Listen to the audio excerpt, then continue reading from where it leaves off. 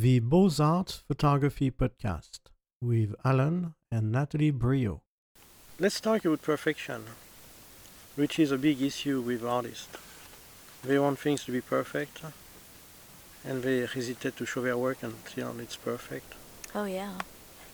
And I have a quote from a book that I read called Handmade by Gary Rakowski.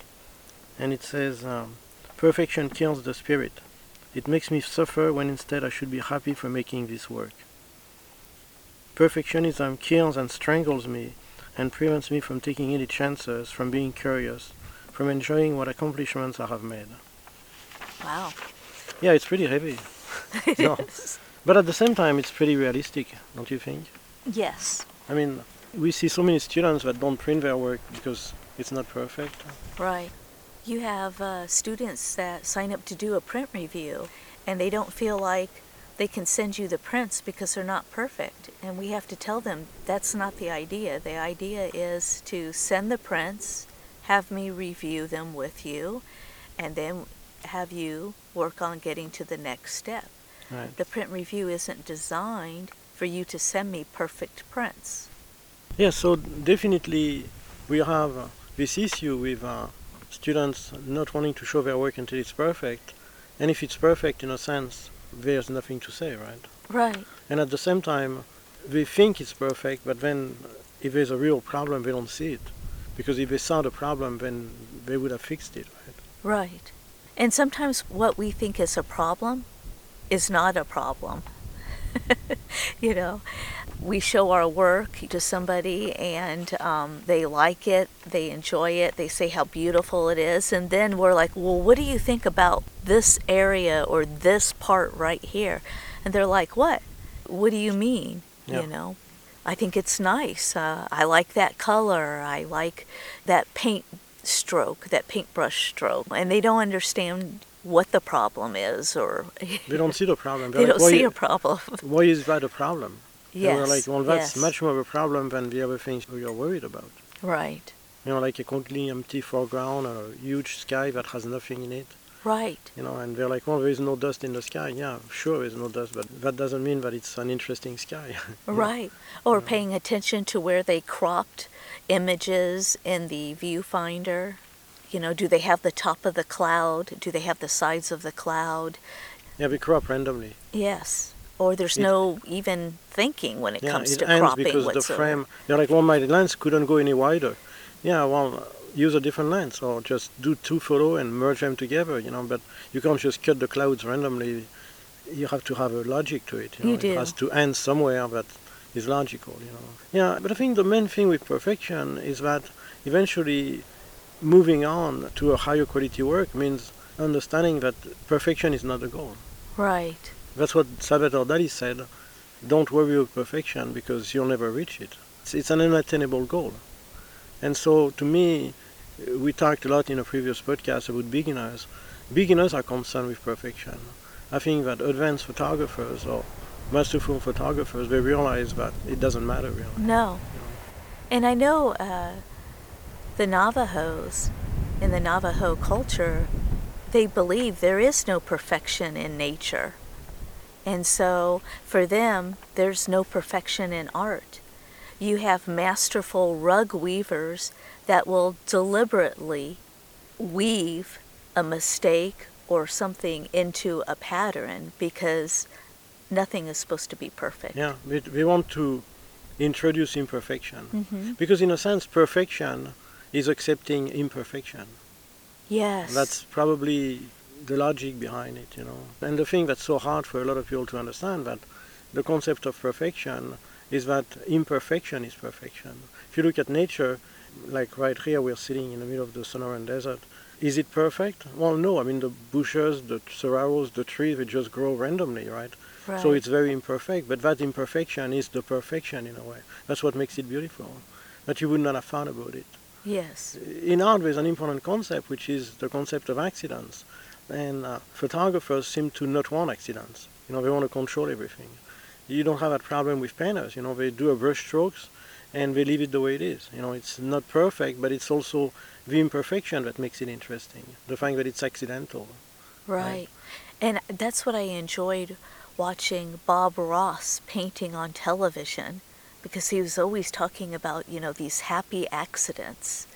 He wasn't worried about perfection. Well, he got the point that happy accidents are one of the goals of art. Yes. But it's not going to happen in a lot of other medium. If you are an engineer, there's no such thing as happy accidents. They're just accidents, and you don't want them. Right. Yes. Yes. But at the same time, it's happy accidents that sometimes make a breakthrough. You discover something. Oh, yeah. You understand that you would never have thought about it if you hadn't made that mistake. And it's true in photography, it's true in art, but it's also true in science, in research. A lot of researchers find something that they've been looking at because of a mistake. Right. They make a mistake and they find out that it leads them somewhere they wouldn't have never gone to before. Right, or something that they didn't have control over, that they weren't in complete control over, and it just, whatever happened. And, that's what I like about doing watercolor paints is I like to do the wet on wet method and just letting the color and the water just kind of do its thing. And, sure, I may add a little bit more of a pigment in certain areas, but I really like what happens by just letting the water and the pigment do its own thing, and then just building up from that. It's one of the differences between painters and photographers. Painters not only accept accidents, they invite them. Mm-hmm. Like you said, a wet on wet method, there's going to be a lot of accidents, and that's what you want. Right. You want to see what happens if you let the water and the paint move in wherever it wants, right? Right. And then you work around that. Yes. But in photography, in the mind of most photographers, there can be no accidents. Everything has to be controlled. And I think that probably stops photography from being an art form, in some ways. I think we also forget that in things that are handmade, that there's going to be imperfections, and that in itself is beautiful. That these imperfections that you see are also beautiful, because you can tell that whatever was made, whether it's a handmade leather binding to hold drafting paper or watercolor paper, anything that's leather bound or stitching, or there's a beauty in not having everything perfect. Yeah. And obviously you can't do perfect work when you start. No. Because you don't have the skills. No. And if you let that stop you, then you're never going to do anything. You're never going to show it. You're never going to be satisfied. You're never going to complete it. It's not perfect, so I'm quitting, right? Right. I'm going to try again when I'm better, I mean, how many photographers have we met, and even painters, that tell us, I'm going to do this when I'm good enough. I'm not good enough yet, so I'm not going to do it. Right. When they ask me what subject should I work on, right? That's a common question. And I tell them, well, work on the subject that excites you the most, the one that you're passionate about. And they're like, well, I don't want to do that because I'm not good enough. I'll do it when I'm better, right? Right. Well, so what do you do in the meantime? Work on something you're not interested in order to get better? You don't get better working at things you're not interested in. Right. You can only get better if you do something that you're really passionate about, because you push it farther that way. Right. I know on some of your one-on-one in-studio consulting, sometimes you'll ask students why they haven't processed their images from a particular workshop that we just returned from, and they said, because I'm waiting to get better, or I'm waiting to process these other ones. And you're like, well, are you excited about those other ones? And they're like, no, I'm really excited about the images that I just created, but I'm not good enough now to process those images, so I'm going to wait and do these other ones first. Yeah. Or they tell me, I'll do it, but first I have to learn how to use Lightroom, or have to learn how to use Photoshop. Yes. Okay, well, how are you going to learn to use Photoshop if you don't practice, right? Right. Well, they don't know, right? It's somehow going to happen. They are going to do some studies of Photoshop and Lightroom doing boring work, I guess. Right. You learn nothing. You can only learn by doing things that you're really interested in, And it seems to me that perfection is more of a hurdle than anything else. It stops people. It does, yeah. And it's very interesting that the quote that you read, you're not happy. Well, no, we are not happy, because if you listen to Dali, you can never have perfection. So you're looking for something which is impossible. Right. Perfection doesn't exist, that's the thing. And Dali really knew what he was talking about, because you look at his paintings, the serious ones, the ones that he did very carefully, and they are, as far as we can tell, perfect. Oh yes, I mean, painted with a small, fine paintbrush. For hair sable brush. Oh goodness! I remember looking at the original of, I think it's 10 apparition of Lenin on a piano, where you have a piano and then you have these little images of Lenin. Right. Which is obviously a surreal work. And I had the impression, before seeing that piece, which is very large, that Dali did crazy stuff. The thing that we know him to do, which is empty canvases, or things that are done very quickly, drawings that are done quickly, and so on. And when I saw that, I'm like, this requires an enormous amount of work. And not only that, but it's very, very tedious work. Oh yeah. I mean, with a very small brush, it's at the level of OCD, literally. There is nothing absolutely wrong with the piece whatsoever. You can't see any brush strokes. Oh no. It's extremely polished. Right. And yet, he has no interest in perfection. So how do you reconcile the two, right? It's on another level, and we just don't know what perfection means to somebody until we really look at their work, Right. Everybody has a different concept, which brings a very interesting aspect of perfection, which is that we are more concerned with what people are going to see, quote unquote, wrong with our work than with what we see wrong with it. Right. Because very often what we see wrong with it, others don't see it. Right. And in the same book that I quoted, the author talks about woodworking, and he talks about the fact that when he does, let's say, a piece of furniture, he's very often unhappy about it because he sees something which is imperfect. And he came to understand that very often other people don't see it. Right. So he found a technique to sort of judge whether that imperfection is real or not. And that is, he would show it to a friend of his that's also a woodworker, and he would let him find out if there was imperfections or mistakes in it. And most of the time the other woodworker couldn't find anything. So then he would point out to what he thought was an imperfection, like a little crack or something. And the other guy would say, "Oh, where is it?" Right. And he would point out, and after looking for a while, the other guy would say, "Oh, yeah, I see it, but it doesn't matter." Right. And so he was like, "Oh, okay, so I can put it for sale now." Because it's imperfect according to me, but nobody else can see it. Right. We are overly critical, I think all artists, it's not just him, for things that people will never see. We spend too much time with it, too much time with the work. Do you think perfection, that it comes from us worrying about what others are going to think about our work than us just doing what we love to do and what makes us happy? Yeah, I think we become one with the work, and so we think that the work is us. But the work is not us. The work is the work, and we are ourselves. They're separate things. Right. And when you put something out there for the public to see, for an audience, you have to realize that it's no longer yours. It is what it is. It's separate. It's outside of you. You let it go. Right. And they can't let it go. That's the problem that a lot of beginners have. They can't let it go. They'll put something up on an art show, and then get the piece back and make it better, quote unquote, and improve on it, or tell you endlessly why, they could have done better. Right. They just can't let it go. I mean, how many students have we seen that present their work and they keep telling us all the things that are wrong with it?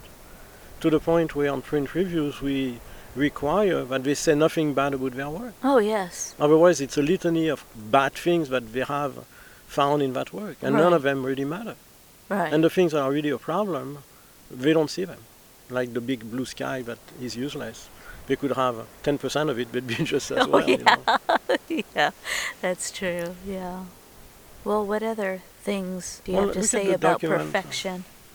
I think one of the issues, and I put that in my notes, is that obviously we start a medium, whether it's photography, painting, or whatever, because we have seen the work of other masters and we want to do as well as them.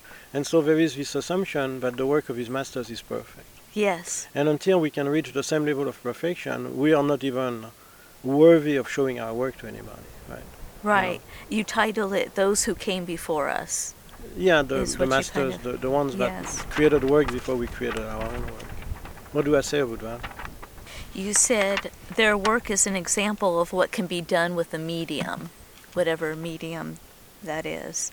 Yeah, and I think, until we realize that we are not them, that we Right. are ourselves.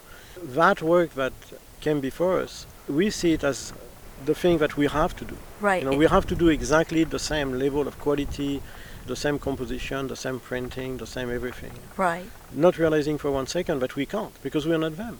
Right. And so this concept of perfection is really skewed because we really have to worry with our own concept of perfection. Their concept of perfection is not ours necessarily. Right. And so we try to abide by a standard that's unreachable, basically. Right. Nobody can do better than Ansel Adams. Right. Nobody, Right. But anybody can do different. Right. And I think that's the thing that's really the problem is we can do something different. We don't really have to strive to do the same. And that's what a lot of students don't understand. They're like, everything has already been done. I can't do this. I can't photograph Monument Valley because everybody has photographed it before and they've done a great job. Right. That's totally true. Yes. No question asked here. It's been photographed millions of times and some people have done phenomenal work.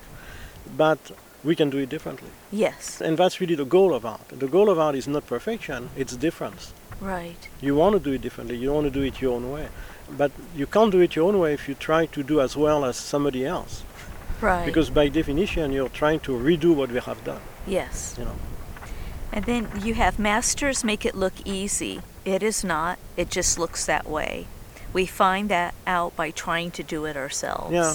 I mean, the common statement about that is when you ask somebody how long did it take to create, let's say, a photograph, and they are masterful, they really have reached that level of mastery in their work, they'll tell you, well, it took 4 hours, it took 6 hours, it did not take very long. Right. But then what we add is it took 15 years of learning, of Right. practice. And Right. so what people miss is the fact that the time that it took to create a specific piece isn't the idea. It's not really the important thing. The important thing is the time that it took to learn how to create that specific piece. Right. That the 15 years of study are required. And Oh, then how yes. long it takes you to do a particular work is unimportant. And that's really a factor when people sell their work, because clients ask all the time, how long did it take to do that? And you're like, I don't know, 2, 3, 4, 5, 6 hours, a day, 2 days. You're like, then why is it so expensive? Well, you got to pay me for the 15 years of learning. Oh, yeah. Absolutely. I'm not Yes. going to make a living otherwise. When a master performs a piece, whether it's music or makes a brush stroke or turns a bowl, you have here that it seems like it takes no time at all. And that's true, especially when we are watching a master work. Yeah. We watch them and we think, wow, this didn't take any time at all, or, it took very little time, and we're not taking into account the years of practice and Yeah, and study. And of course, study. the conclusion that we have, if we don't know any better, Right. not my conclusion, but the conclusion of the person that does this as an aficionado, an amateur, is that it's easy. Yes, yes. Well, sure, it's easy for them. Now you go and try it, Right. Yeah. Because when they're watching the master work, it looks easy. And I know from experience that when you're watching a master work and it looks easy, that it is not easy. I mean, right now, photography for me is easy. Yes. But it has not been easy all the time. No. And it wasn't easy in the beginning. The fact that I have practiced and stuck with it for a very long time is what makes it easy. But I did Yes. not give up. I did not let it discourage me. And I did not try to seek perfection. Right. To me, that's one of the big breakthroughs in my artwork, my career, and that is that I no longer try to be perfect. Right. I have no concern with that. Actually, people point to things, and I'm like, well, I know it's there, but it doesn't bother me. And they say, Right. well, it bothers me. I say, then look for the work of somebody who doesn't have that. Exactly. Because I'm sure there's another artist out there that doesn't have that particular thing that you don't like. It becomes a matter of taste. Right. Imperfection is no longer imperfection if you know it's there and you're okay with it. Right. Because you cannot reach perfection. So eventually, it's what we're really dealing with here is the difference of expectations on the part of one person and another person. And if the Right. expectations are not met, and what you do is perfectly fine according to you, then that person needs to move on and find somebody else. There's no point discussing this. Right. I have made a decision that I'm not concerned with that. Right. I mean, how many students do I tell the fact that I'm not really trying to make super sharp images? You're like, Yes. well, that's not my goal. You're like, but shouldn't it be the goal of photography? Well, it could be the goal of some aspects of photography, some photographers. Right. Maybe that's your goal, make images that are super sharp. It's not my goal. So it's not an imperfection. It's not that I used the wrong camera or did it the wrong way. That was not my idea. That was Right. not my purpose. And they're shocked at that. And I have to tell them that they have to make a decision about whether or not they want photograph with lots of detail or some other type of photograph. Right. Well, your best-selling image at Grand Canyon was Yavapai Dusk, what we call Yavapai Dusk. And it was taken with 4x5 camera. But in one area of the photograph near the right-hand side is a blurry area where the pinyon pine tree was blowing in the wind. Yeah.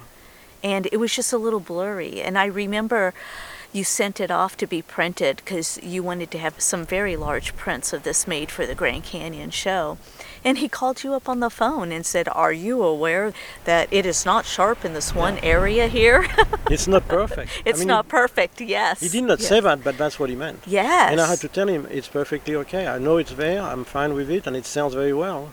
Yes. And he's like, okay, but just know there's no refund. I'm like, Yes, "All right, he that's wanted fine." you to Yeah. know that he was not going to refund your money if Yeah. he printed it. Yeah, yeah. Yes. It's not a mistake, my friend. And what is so interesting is the years that we sold that image over and over and over again. I mean, it was a best-selling image.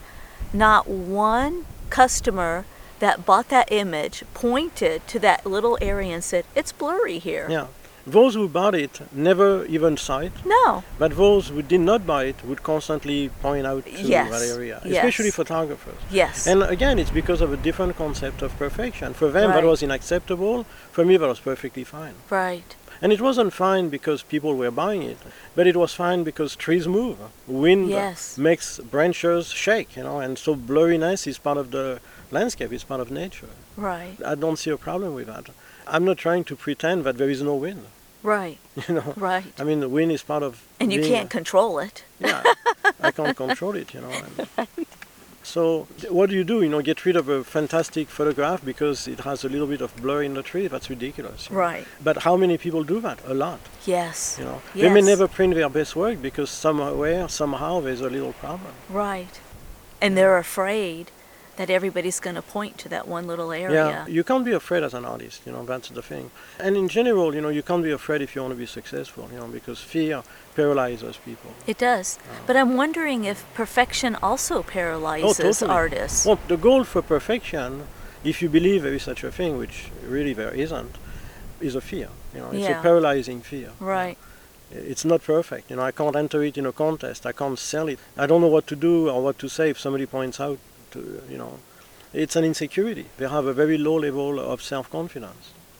And you gain self-confidence by saying, hey, listen, I know it's there, I'm okay with it, and if you don't like it, go find another one that doesn't have that problem. Right. That's perfectly fine, but as far as I'm concerned, I'm not changing it. I like it the way it is. And I really do. But the whole thing is coming to terms with what you really want to do, what's important for you. Right. And that's why I say that you can't really go on very long trying to duplicate the work of masters that influenced you because their concept of perfection is different from you. Right. And you may be trying to reach a certain level that you're not supposed to reach. That's unimportant to you. Right. And also you feel completely bound, almost like you're handcuffed in a way, because you have to do this, you have to do that, and that's not you. Right. But you feel that you have to do it because without really knowing why, that's what you should be doing. Right. And the minute you let go, then things open up. You got to be yourself. That's the thing.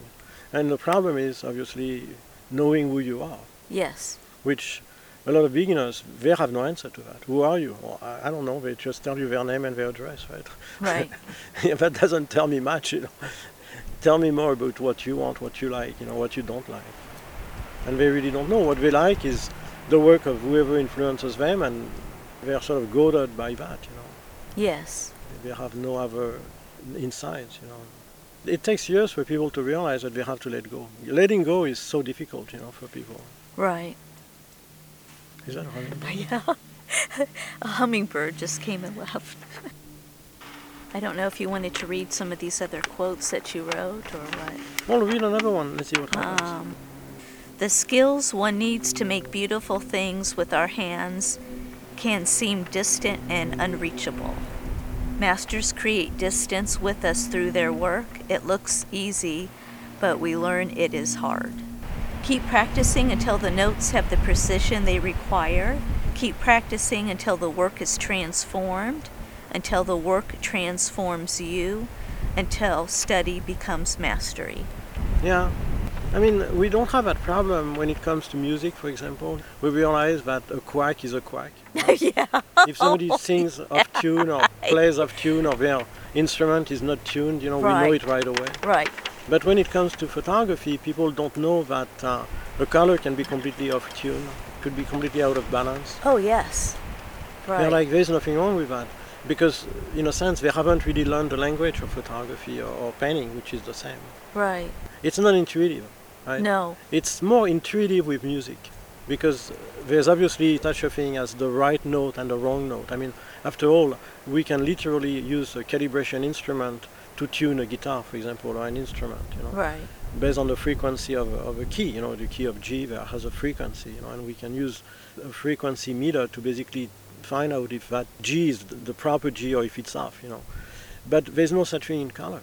Right. There's no such thing in contrast, And in a sense, you have to develop that sense yourself. And Ansel Adams had a very strong intuition about the right contrast. Yes. But it was the contrast according to him, which is a very large range of tones. Right. That may not be my sense, or that might not be No. the sense of another photographer. Well, I know I have a problem creating a very large range of tones. That's not my style. and Edward Weston's was different. Much higher contrast. Yes. Well, I don't think he had a white point or a black point either. Didn't he have lots of midtones, Edward Weston? Yeah, he had a lot of midtones. He did not always have a white point or a black point, but he also had a more reduced range of tones because of that. Yes. And That's true. when people look at Weston's work, they don't realize that either. Right. They don't realize that he did not have the same goal as Ansel Adams at all.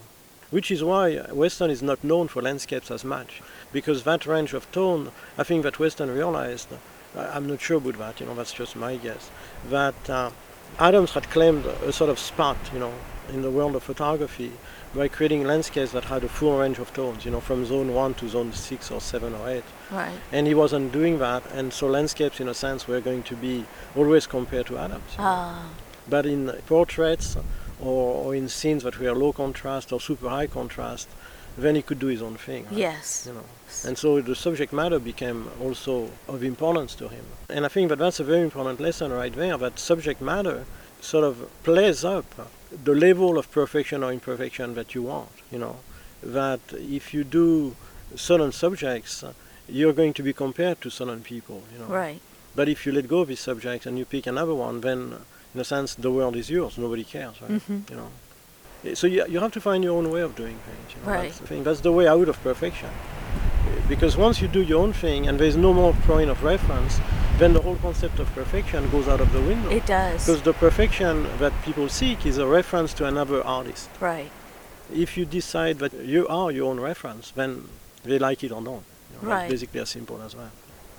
I mean, for me, I realized that the minute I start changing the colors dramatically, there's no more point of reference, because people don't do that, right? So it's no longer about whether or not that color is accurate, which is one of the big things in landscape photography, in color landscape photography, is making very accurate colors so that they're very close to what people would see, even more aesthetic than what you would find in the landscape. Right. But that's always based on finding the proper tone for a particular area. The minute I decided that, the proper tone, they can just go buy it some other place, right? Or they can just open their window and look at the landscape, right?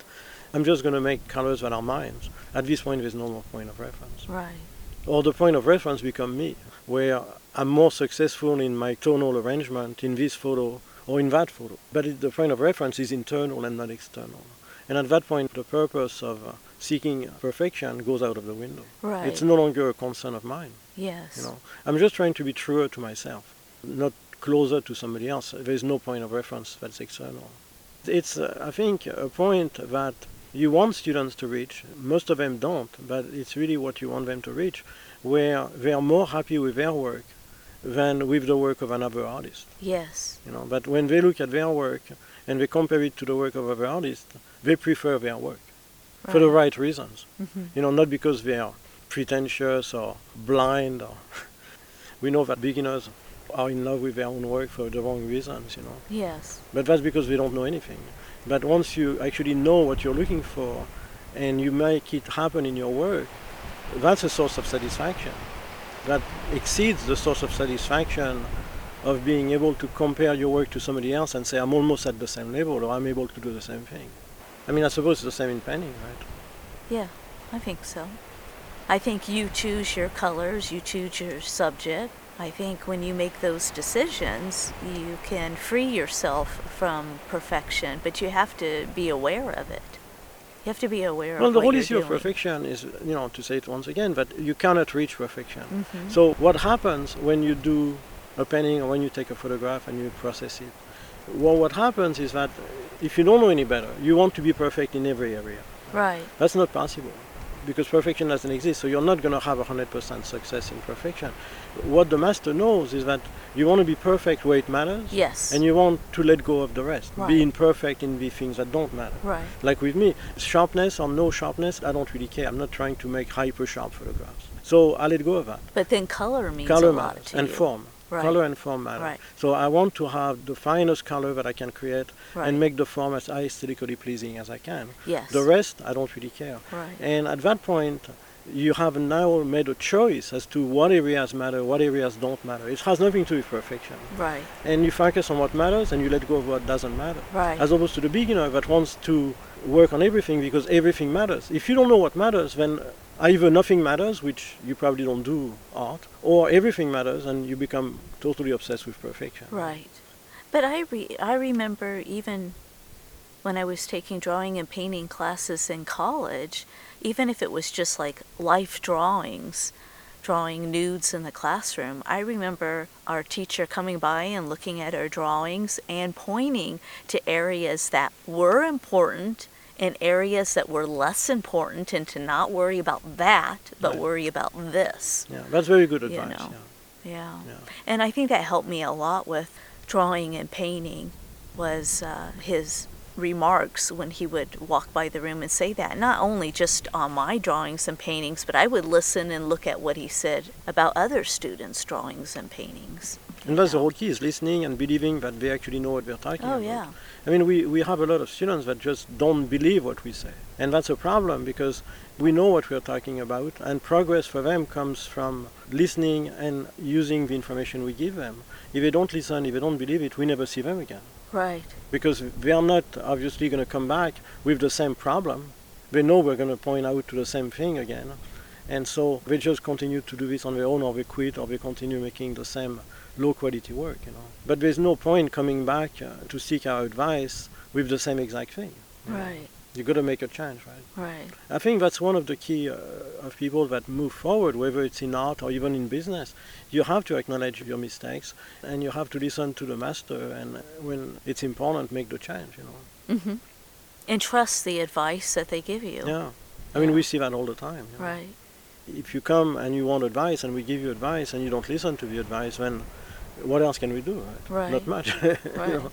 No, I remember with my life drawing teacher, every time, we put our work up for critiques, I listened very carefully at everything he said about my work, and I made sure that the next critique, that all of the mistakes that I had made were not going to be present in the next critique. And I learned from that, I didn't understand some of the things that he was saying during the critique until the next drawing, when I was actually applying certain things that he said. You need to be aware of this, you need to do this, Yeah. let this go, don't worry about that. What we don't hear from students that actually don't want to take the advice is, this does not matter to me. We don't hear that. And that means that they really have not made a decision as to what's important and what's not. Right. Because if somebody comes to me and says, well, there's not that many details, my immediate response will be, well, it's not important to me. And so I can use actually low resolution cameras because I'm more concerned with the overall effect. And a lot of my work is about making a photograph that looks more like a painting than a photograph. And the first and most important difference between photographs and paintings is that paintings have less detail than photographs. So it's totally intentional. If I want to make a photo that looks more like a painting, I got to get rid of details because it's never going to work otherwise. It's going to be more like a photograph. Right? Right. I mean, pure photographers have a massive amount of detail. That's the number one thing. Painters tend to have far less detail. Yes. So my job is actually to remove detail. So it's more than just a lack of interest or concern with detail level. It's also the desire to actually remove detail, so they become less important. Right. So that the focus or the interest of the image does not come so much from the detail, but comes from the colors, the shapes, the form. Right, exactly. And it's very interesting that you say that, because as the artist, the creator, you are the one that makes these decisions. What is the focus of the painting or the drawing or the photograph? You're the one that decides what's important and what the viewer should be looking at. I don't think beginners realize that they're the ones that have all of this control. Well, they don't have any control. Right. And right. so Well, that's without true. any control, everything matters. Right. Right. And you find the same thing in any activity. Yes, I agree. Everything matters. You've got to do everything perfect, not realizing that in any given situation, only a certain number of things really matter. The rest don't matter. Right. But it's difficult in visual art because there isn't really a way to measure. That's the thing. In music, if you play off key and the teacher says you really got to play in key, or you got to stop doing these missed notes, these quacks and so on, everybody pretty much understands that, yeah, that's a no-no, Right. But in art, if you say, well, the colors are not balanced, everything is oversaturated, there is nothing to rest the eye, it's so intense that it's giving me a headache, they're like, that's my style. Well, no, that's because you just crank up saturation. Right. It's not your style. It's also the style of everybody that begins. Yeah. They go in Lightroom or Photoshop and they just crank up saturation. In a sense, it's the same mistake as the music player that would have missed notes. Except with music, we have a way of measuring that, but in visual art we don't. Right. And so developing a sense of aesthetic is really important. It is. And the only way you can do it is really by saying, okay, this is what matters to me. I want a well-balanced color photograph with a balance between the high saturation areas and the low saturation areas. And at that point, once you start to go down that road, where you start to ask yourself, well, how do I do that? Then there is answers. Right? Yes. It starts with the question. Right. And the minute you ask the question properly, the way I just said it, then there is answers. And the answer is that in order to balance a high saturation area with a low saturation area, is you're going to have a larger area of low saturation for a small area of high saturation. Right. Because a high saturation demands a lot of attention on the part of the viewer. And if everything is high saturation, it's very tiring and very boring very quickly. But if you balance with quantity, then all of a sudden it's more organized and it's more visually pleasant. Right. That takes years. It does. It's not intuitive, it's not easy. It's a whole lot easier to just crank up saturation randomly over the whole image than to say I'm going to have 10% saturation that is high and then 90% of saturation that is low. Right. Because that's much more sophisticated, and that leaves open the question of what is going to be high saturation and what's going to be low saturation and what level of saturation the two are going to have. Right. That demands mastery, and that puts people to work. Oh, Now yes. they have a goal and they have to work at it, and that's not going to be easy. Right. As opposed to just cranking saturation randomly and being done in a few minutes and looking at people and saying, what do you think? Well, what I think is anybody can do that. Right. Well, in art, that's what we call visual balance in regards to color. The example I like to give when teaching visual balance is the flower, the Indian paintbrush, because it's such a vivid red out in nature, Right. that if you photograph it in open shade against large granite boulders, for example, that the tan color of the granite boulders are going to balance all of that vibrant red of the Indian paintbrush. Yeah, exactly. Visually. Right. Ideally. Ideally. But it's not going to be automatic, because No. Lightroom or Photoshop, however one that you use, let's just say Lightroom because that's what most people use. Lightroom doesn't know the difference between the Indian paintbrush and the boulder. That's true. And so if you push the saturation slider to the right, which is oversaturation, it's going to oversaturate everything. Right. There has to be masking involved in order to reduce the saturation of some areas. And that's the big difference between the beginner and the advanced photographer, is local contrast or local color saturation adjustments. Right. The beginner does global, the advanced No, the beginner photographer yes. does local. Yes, exactly. Yeah. That's exactly right. But we do it in order. You do global first, then local second. The beginner, when you point that out, that they can't do just global, then they go into local everything right away. not realizing that that's also the key to actually completely unbalance the scene. Right. Because we treat every area separately, not realizing that you actually don't want to start there. You want to start global and then move to local. So there's a sophistication of the processing that happens over time as the goal becomes clearer in your mind. Right. The clarity of the goal is really the problem. And that shows the whole challenge of creating a personal style. If you don't have any goals, then the personal style isn't going to happen. Right. Because automatically your goal becomes whatever artist you were influenced with and you want to do what they did.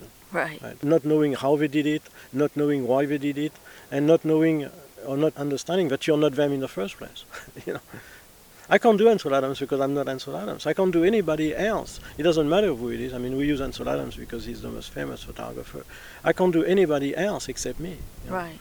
I can be influenced, I can like the work of other people, but eventually the only work I can do is the work that is mine, you know, because there's only one of me. And being an artist is finding out, you know, exactly what you like, what you want to do, and so on.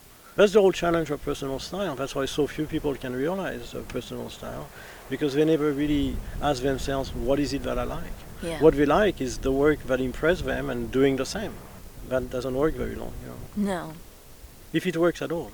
And you can waste years really trying that. You know. And you need help. You need somebody to tell you whether you're on the wrong track or the right track. So to conclude, Yes? what do we say? Do not seek perfection and to do what you love to do? Yeah, I think so. I mean, the sooner you can let go of the desire to be perfect, the sooner you actually look inside you as opposed to outside of you. Because perfection is an idea that's outside of you. Right. You have to let things be. You know, you are who you are. That's it. You have to be able to live with that. I'm starting to believe that people that seek perfection endlessly are not happy with themselves. Right. I mean, you see that in young people, you know, that want to look like a celebrity. Their body might not be the right shape, or they might not have certain features, and they go and have plastic surgery. They modify themselves in order to become somebody else. Mm-hmm. And they think that if they do that, then they'll be happy, but it doesn't work that way. You have to be happy with what you have, you know. Yeah. You know, and I think it's the same in art. You can't be another artist any more than you can have the body of another person. Right. You know, you have to be happy with what you have. And so the question is, what do I have, right? Yes. You know, what is it that I have that is really important to me? And foster that, you know, develop that. Right. Right? As opposed to starting with an ideal that's outside, external to you, and trying to become that ideal. It's a difficult lesson because it demands that you have a lot of self-confidence. Right. You know, that you start by being content with what you have and not seeking something which you don't have. I mean, no matter who you are in art, there's going to be things that are really easy for you to do and things that are almost impossible for you to do. You know? Oh, yeah. And if you try to do the things that are impossible, you're going to be frustrated. On the other hand, the things that are easy, they come naturally. The problem is people say, well, that's easy, so it has no value. No, it's easy. It doesn't mean that it has no value. It's easy for you. It may be very difficult for somebody else. Right. And we see that in students. We point to something that works, and they're like, well, That's too easy. that's not why I'm here. I can do that blindfolded. Yeah, well, that is why you're here. You're Right. here to hear me tell you that's what matters. That's Right. what's unique to you. That's Yeah. the thing that you can do that's obviously extremely easy for you, for whatever reason. Maybe you've worked on it for a long time. Maybe it was in net. I don't know. But it's very easy for you. But don't get it twisted. It's very difficult for other people. Right. And that's what makes you unique. And so I think the decision of focusing on what you do intuitively is really what matters. You know? Yes, I agree. You know, as opposed to focusing on things that are difficult that you can't do, thinking I have to be able to do that. No, you don't have to be able to do that. Right. You know, it's something that you may never be able to do. I mean, look at how many people want to do Cartier-Bresson. You know, capturing the decisive moment in a scene. It's an art form that a lot of people don't have. They don't Right. have the ability to know when a bunch of people reach a certain level of intensity and that's the time to take the photo. They have Right. no idea. Right. It's not a skill that's automatic because you buy a particular camera or you want to be a particular person. Right. I mean, Leica makes a fortune out of that, selling cameras, saying Oh, yeah. to people, if you have a Leica and you use a 35mm lens, you're going to become Cartier-Bresson. No, you have a camera, you have a 35mm lens, and you spend $10,000. Right. That's for sure. Right. You know, but you're still yourself. Right. You know, you're now yourself with a Leica and a 35mm lens. You're not Cartier-Bresson, and you never will be. You know. Right. There's never going to be another one. Right. That's it. Yeah. You know, he knew what he was, and he did what he did because of that. Right. He had that skill, you know. Is it a skill that's unique? Probably not, but he made the most out of it, and it's been done, and let's move on, you know. I mean, I see so many photographs from people that are trying to do what he did that are so boring that even though I'm not trying to do that, I can see where they actually went wrong, you know. Yeah. People staring at the lens, you know, asking them to pose, you know. He did none of that. He just had a skill. We have to leave it at that. Yes. We can't improve on it, you know. Right. And his concept of perfection was actually that there was no perfection. People do things and you capture them, you know. Right. Simple as that, you know. And it's the same with landscape photography, it's the same with a lot of things. What's interesting to people is that you can do something which to you comes naturally. Right. Not that you do something which is as good as somebody else, you know, it's been done, let's move on, you know. You really like this artist, just go buy their work, you know. Right.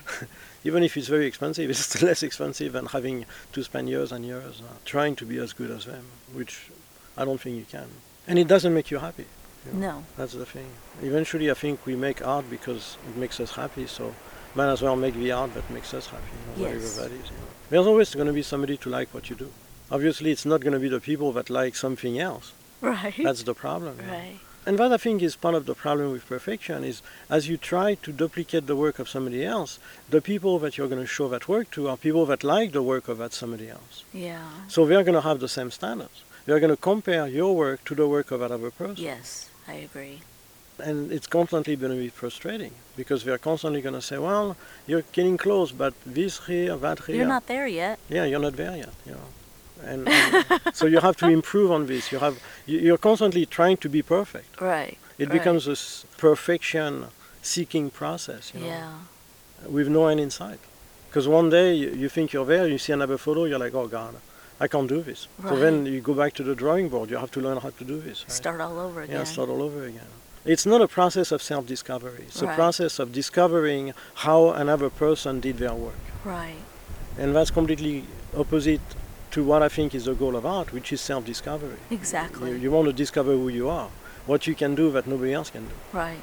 And you don't do that What's by, unique to you? Yeah, what's unique. What is it that you can do that nobody else can do? Right. And that thing, whatever it is going to be very close to the things that you can do without any effort. Right. You know, the things that come naturally. You know. I mean, look at how many people we have on workshops that use a tripod, and now in Antelope Canyon you can't use a tripod, so they have to shoot handheld, and all of a sudden they're like, oh, I never liked a tripod.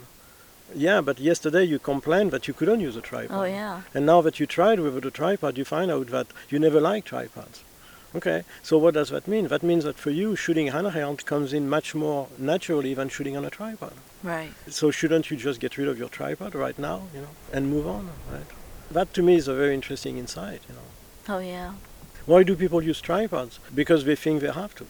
That's how good photographs of landscapes are done.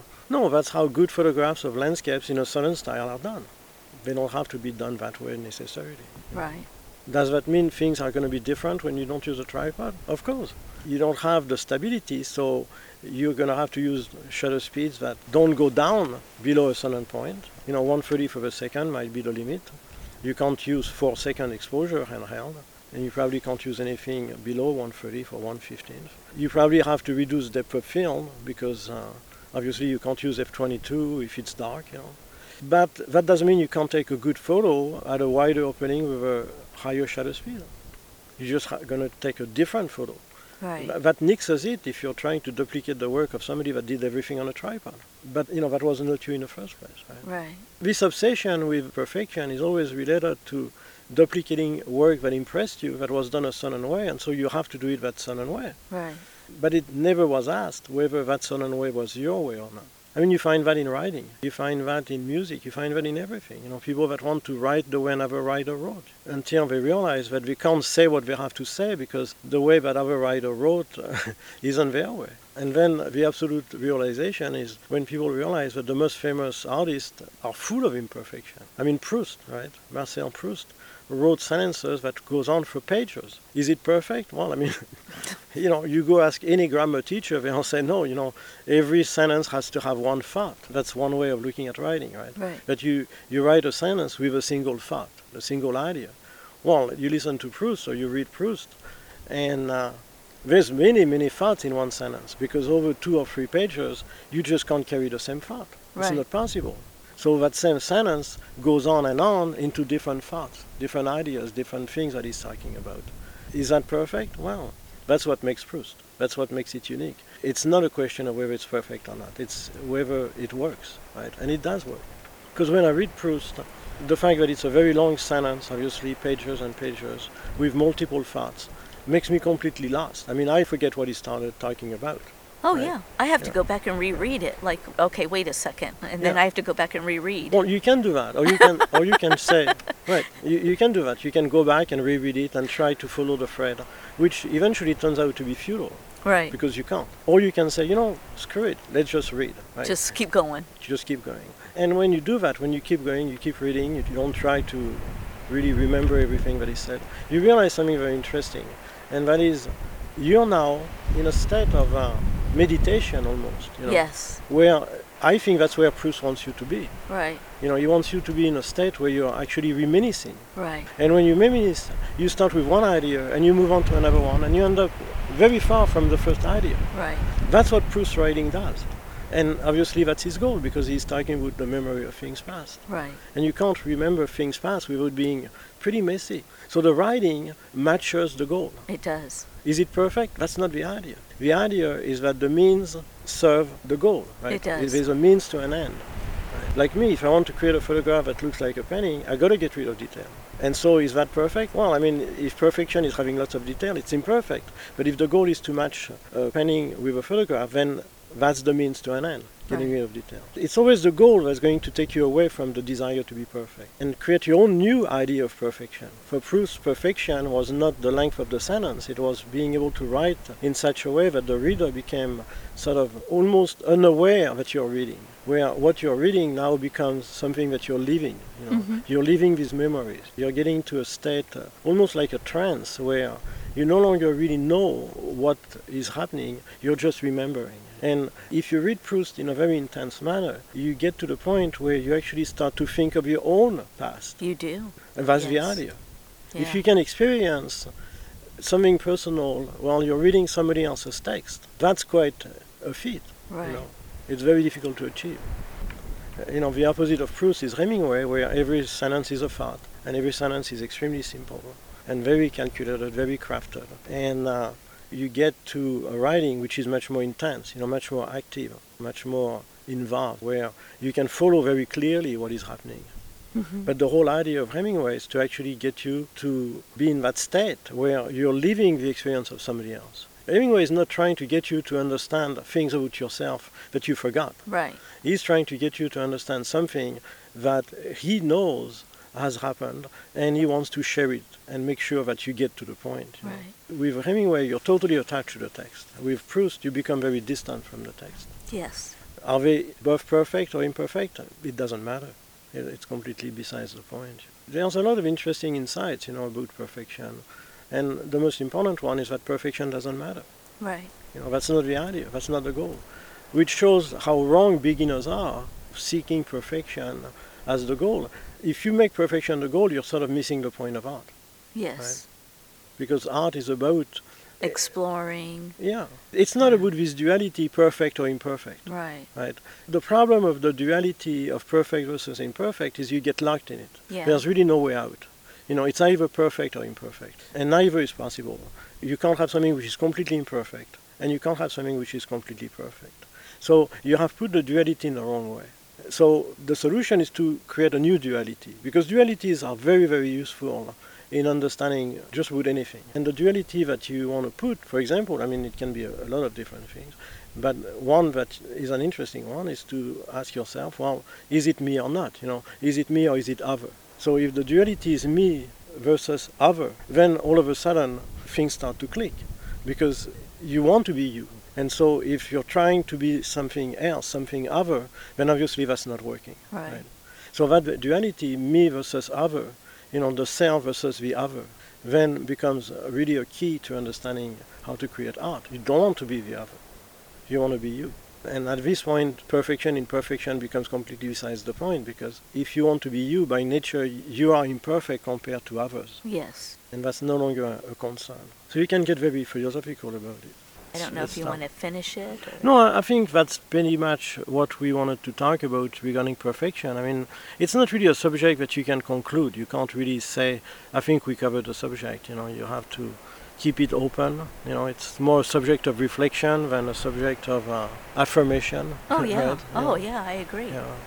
I think it's something that we need to think about when we do our work. And it's for everybody to draw their own conclusion. Yeah, I think come so. to their own understanding of it. Right. It's not something that you can really say, this is what you need to do. And we're so used to having answers to questions that are finite, because we live in a highly technological society. And so, if you make a mistake with your computer, well, if you do this control or this command, then it will work. And if you do that one, then it won't work. But this is not computers, this is life, and this is art, and it has a whole lot to do with what you personally believe is right and wrong. Right. There isn't a recipe out there that can help people find out who they are.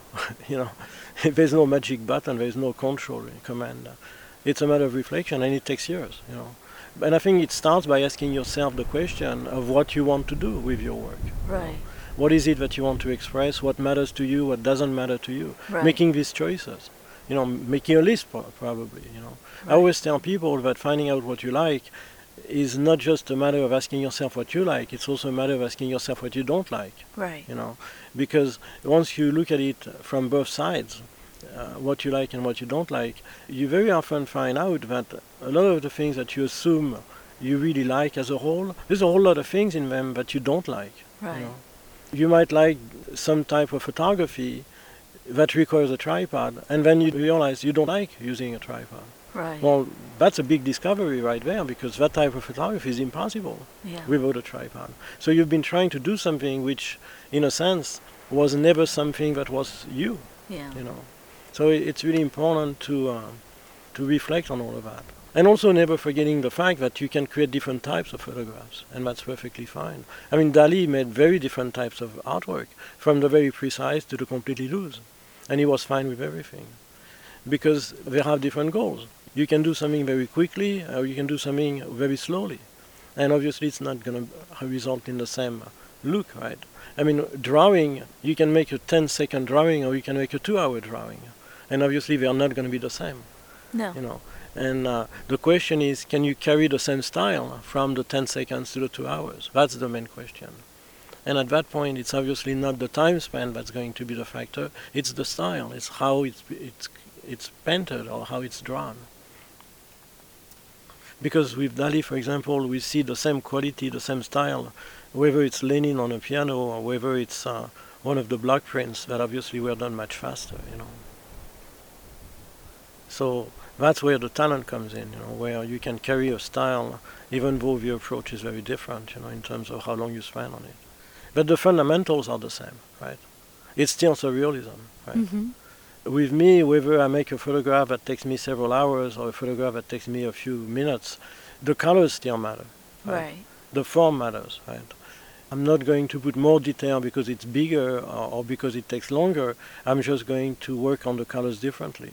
Maybe I'll have more refined colors, but I know that even in a quick photograph, I'm going to still want to balance the colors, regardless.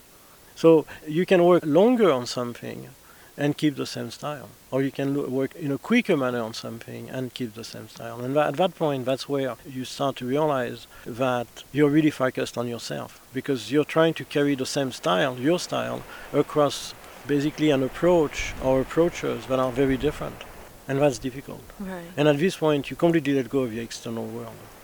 It doesn't matter, because you're focused on maintaining a consistent look or a consistent style on things that are created quickly or things that are created slowly.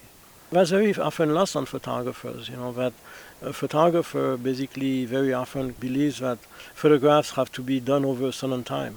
If you spend 2 hours in the darkroom, there's no way you can have the same result in 10 minutes. Or if you spend 2 hours or 2 days in Photoshop or Lightroom, there's no way you can get the same style in 2 minutes. You should, You can't get to the same level of refinement, but you can get to the same general idea as far as what's important. And that's an exercise in itself. It's actually a very good exercise. Try to have the same style quickly and slowly. Because to do that, you have to narrow it down to what really matters. Oh, yeah. Right?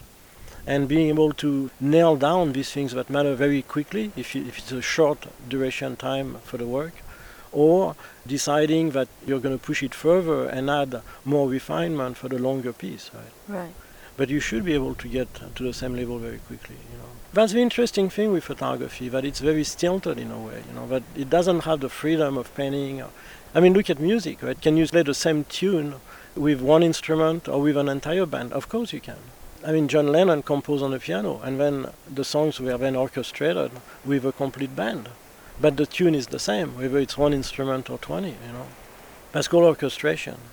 You should be able to recognize the style of somebody, even if it's a simple piece. And in photography, one way to do that is actually projects where the style is carried over onto, let's say, 12 or 24 photographs. The style should still be present if you have a single photograph. Right. Well, and I think that was the purpose of doing those very fast drawings, is that you only had a certain amount of time to nail it, whether it was movement or the shape of something. You had to look at it and you had to decide quickly what was important. Yeah, and I think when people start, let's say, drawing, and they go from drawing quickly, making a 10-second drawing to making a 2-hour drawing, what goes is their style. That the immediate quality of a 10-second drawing gets lost in the 2-hour drawing. And it takes a lot of years to understand that when you have more time, the goal is not to hide what you created in a 10-second drawing, it's to refine it. Yes, because it still should be visible. Should be yours. What was in that 10-second drawing should be visible in that 2-hour drawing. Yeah. Whether it's a line, a paintbrush stroke, whatever it is. And that comes from being able to nail down the things that are really the fundamental aspects of your style in the 10-second drawing. Yes. And then refining them in the 2-hour drawing. Right. And it's the same in photography. Right. And you're right, you should be able to see that it's the same person. The same in photography. The same and you person did this. You can only do that if you know what is the fundamental aspects of your style. Yes. If it's color, then color should be there in a 10-second processing thing or in a 2-hour processing thing. Obviously, the 2-hour processing thing, you can go into a whole lot more sophistication because you have more time. But the immediacy of the very quick processing should be still there. It should nail down very quickly the most important aspects. Right.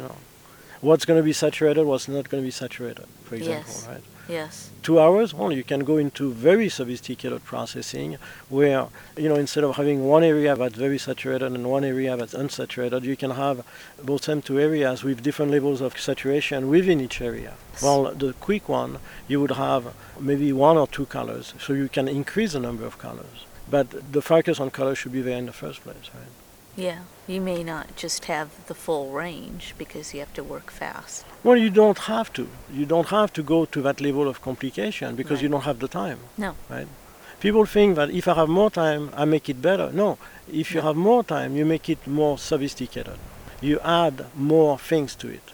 Whether it's detail or variation of colors or sophistication of color. But if your style is to have a balance of colors, that balance should be there in the first place. Yes. Even if it's a very quickly done thing. Right. And that's, to me, mastery, where you shouldn't really look at time as being what you need in order to do what you do. You should look at time as being an opportunity to refine and sophisticate what you do, but what you do can be done quickly as well, right?